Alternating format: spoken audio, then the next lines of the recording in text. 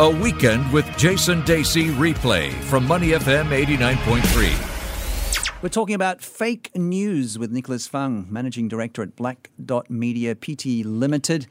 Of course, the Singapore government has proposed its anti-fake news law in Parliament, the Protection from Online Falsehoods and Manipulation Bill. I think it was passed in Parliament, Nicholas, wasn't it? And now it has to be passed into law. What are the next steps for this? Well, obviously, it still has to be signed into law by the president, but obviously, most likely, that's going to be a formality. So I think a lot of us within the industry are looking with great interest on how this new law is actually going to impact incidences and issues surrounding fake news. We have been seeing a lot of challenges, complications surrounding fake news emerging around the world, and I think that's why Singapore has taken the very proactive step of addressing this issue and putting something in place in terms of legislation. Obviously, there was a select committee on deliberate online falsehoods a few months ago where they had a public consultation and discussion on some of these issues, and I made a submission as well as a comms practitioner, a former journalist. And one of the key points I made was that I think we need a whole of society kind of approach to addressing this challenge, because this challenge, this issue of fake news, permeates all of society. You know, kids in school to young adults to seniors, and we're seeing the impact in many, many shapes and forms. So one of my points was that even the private sector needs to step forward, put its money where its mouth is, and try to make a difference. And then I felt it was important for me to do that as well. So we started a market research company called Black Dot Research, and we do have a fact-checking arm which seeks to address fake news issues. Interesting work, because there's obviously not a lot been done around the world, and even much less so here in Singapore around this issue. So we've been engaging in some interesting scenarios and situations. Obviously, if you call somebody out for publishing fake news, they don't necessarily appreciate that. We've had people, sort of objecting quite violently. And after the passing of POFMA, this new anti-online falsehoods law, there's even more sensitivity. People are saying, who gives you the authority to say that what I'm saying is fake? And so, well, you can look at our methodology and our research techniques and the way that we've justified and looked at evidence. And if you dispute that, please do. But I think anybody can call anybody out for publishing fake news now. It's a separate thing under, of course, the law, where that very strict definition of how the government and the authorities are going to deal with what is perceived as fake news. But I think we need everybody to be aware, to be educated and activated about this issue and to care about it, because, the greatest fear for me is apathy in the broader society, and people basically saying, well, I don't know what to believe anymore, so I'm just not going to care. But what if it comes time for you to make important decisions that affect your life? What car to buy, where to send your kids to school, where to invest your money, what to do in terms of your investments or your properties, who to vote for in elections. These are all important decisions that require people to have a good sense of the truth, the details, the facts. I was at a forum with Deputy Prime Minister Heng Swee Keat yesterday, and I asked the question about the concern over fake news, because one of his key tenets of his vision of how things are going to roll out for Singapore in the years ahead is that to earn the trust of people, you have to trust them first and foremost with the truth, no matter how hard or unpopular or how bitter that truth might be. But how are people going to know what's the truth these days when you have so much fake news? And we really need everybody, from the media, from academia, and I think in private sector, and of course the government to come in and play a role. And hopefully we'll see some positive movement in that area. I think that we should look at what fake news means as a term, and really it became very prevalent through Donald Trump during the 2016 US presidential elections, and he would use the term fake news a lot. But I think the term fake news, when he uses it, Nicholas, is often about stuff that he doesn't like, that is factually correct. But he'll just say, that's fake news, about this situation. So I think we've got to really clarify what fake news means. It's been documented that fact-checking organizations in the US are now doing a booming business because of what the politicians are saying is not always accurate. No, it's true. It's this notion of the weaponization of ideas. If I don't like your ideas, or your ideas run contrary to my ideas, then I'm going to call you out as being fake. And I think it's very important for us to separate ourselves from that sort of thing. When we talk about fake news or falsehoods in Singapore, I think the definition is quite clear. It's different to what Donald Trump's talking about, isn't it? Well, yes. Donald Trump says mainstream media is fake news, basically, because, on all sides, he doesn't seem to be getting much love from them. But in Singapore, first and foremost, it has to be something that is clearly false. It has to be an intentional use of these falsehoods to try to impact the way people think and the way people act. So it's very deliberate. It's very intentional. It's a weaponization of falsehoods. Donald Trump's view, and to a certain extent some other politicians around the world, is that if you disagree with me, well, then you're fake news. Yes. So that's a tactic. And I think we need to differentiate that. The actual term fake news, to me, as a former journalist and as all of us in the news industry, it's a little bit insulting because news is news. News should be factual. News should be objective. News should be about the truth.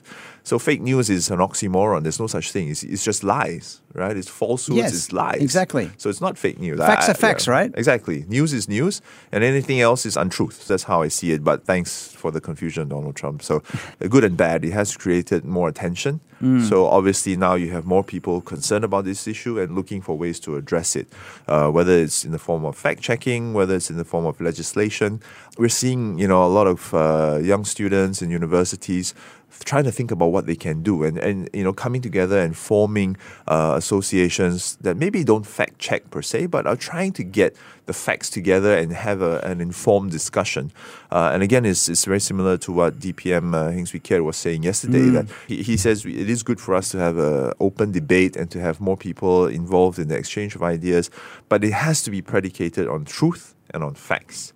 If we are dealing with false or wrong information, then whatever the discussion we have is pointless. So I genuinely think it is an important thing to do. Obviously, right now, it's not a big commercial industry or anything like that. So we are basically cross-subsidizing, our fact-checking work at Black Dot Research with some of our research work as well. But it is important. And I think for all of us who operate in communications, in news, in journalism, in media, we need to take steps to see how we can address it and be part of the solution.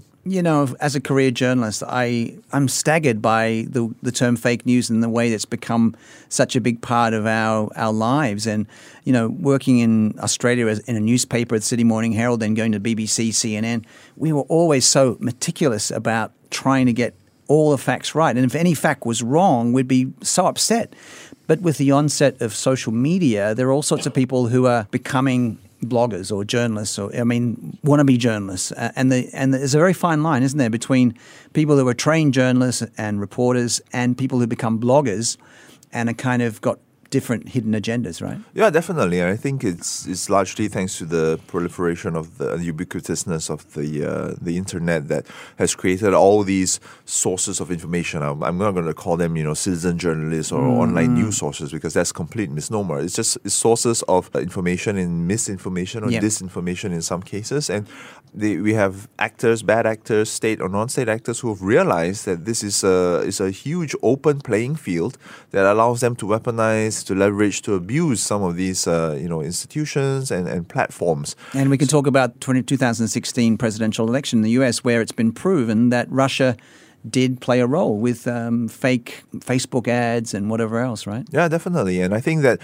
even these purveyors of fake news are getting smarter and smarter by the day. The technologies, I think, bot farms and people who run these accounts, in the hundreds of thousands to basically proliferate and spread messages, they figured out how to game the system. They know how to use the social media algorithms to make sure their stuff gets pushed right up to the top. And I think it's only going to get more sophisticated. We're seeing now people using less of fake facts because those are easy to check, and they're moving more into opinion and commentary. So they take facts and they start to shape perceptions. They start to shape people's opinions around that. They're saying, look, we're not going to try to hide the facts, but we're going to talk about what the facts mean. Blur the lines a bit. Blur the lines and obviously they're very convincing. The techniques are getting very sophisticated. And now the worrying thing is, of course, deepfakes, where AI, audiovisual technologies, avatars, are able to create videos impersonating real people, saying things they never said in their voice, with their mannerisms. We've seen this for a few years now. now, but it's getting worse and worse. I think last week we just saw Speaker of the House in the U.S., Nancy Pelosi, a video coming out sort of faking her, sort of slurring her words and stuff like that. And that was completely fake. Completely fake. And that's going to be worrying because that makes it even harder for people to figure out what's true or not. Yeah. Going forward, tell us about how people can reach out to Black Dot and get more information about what you're doing with fake news as we discuss this very important topic for Singapore and the ASEAN region. Well, we have a website. It's blackdotresearch.sg, and we have a fact-checking section. So click on the archive so you can see all the fact checks we've done. And we have a Facebook page where we share these articles. It's blackdotresearch:fact-check, and you can check that out. It is, again, as I mentioned, very interesting times because obviously some people disagree with what we're saying, and there is this issue about are you allowed to say that something is fake or not? Well, I think we are. I think all of us should be in fact interested in whether something is fake or not. All we do is pull together the facts and put it together in a methodology which is completely transparent. So anybody can look at our methodology and copy it and do it yourself. It's just that most people don't because they're busy or they're not too interested to do that. So we take it upon ourselves to do it and hopefully present it in a way that's interesting and that actually adds value and helps people discern what's true or not and make the right decisions in their lives. And going forward, this is a very important issue for Asia and particularly ASEAN, where it's a developing part of the world and people can really react emotionally to fake news. If something's sent out on Facebook or WhatsApp, it can be dangerous. No, it's completely targeted at stirring up people's emotions because that's the most effective way to get people to do something.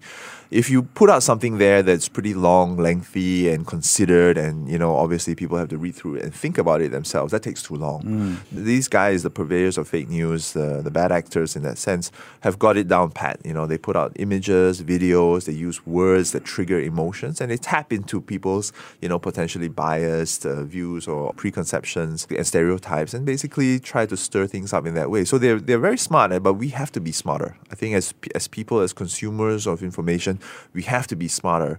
And I think that hopefully more and more people come out and try to put up these filters, these fact checks that help people not to shape their views, but to understand things better, to have all that information. And people just have got to get used to reading more, I know everybody's busy and stuff like that, but I find technology these days training people to have attention span of goldfish, right? 2 seconds and it's out of their heads already. It's too easy for people to exploit that. So we need to train ourselves to be a little bit more considerate. Fascinating area, the Protection from Online Falsehoods and Manipulation Bill, trying to stop fake news influencing and shaping Singapore. Thank you very much, Nicholas Fang, the Managing Director at Black Dot Media Pty Limited. Good to talk to you, Jason. To listen to more great interviews, download our podcasts at moneyfm893.sg or download the SPH radio app available on Google Play or the App Store.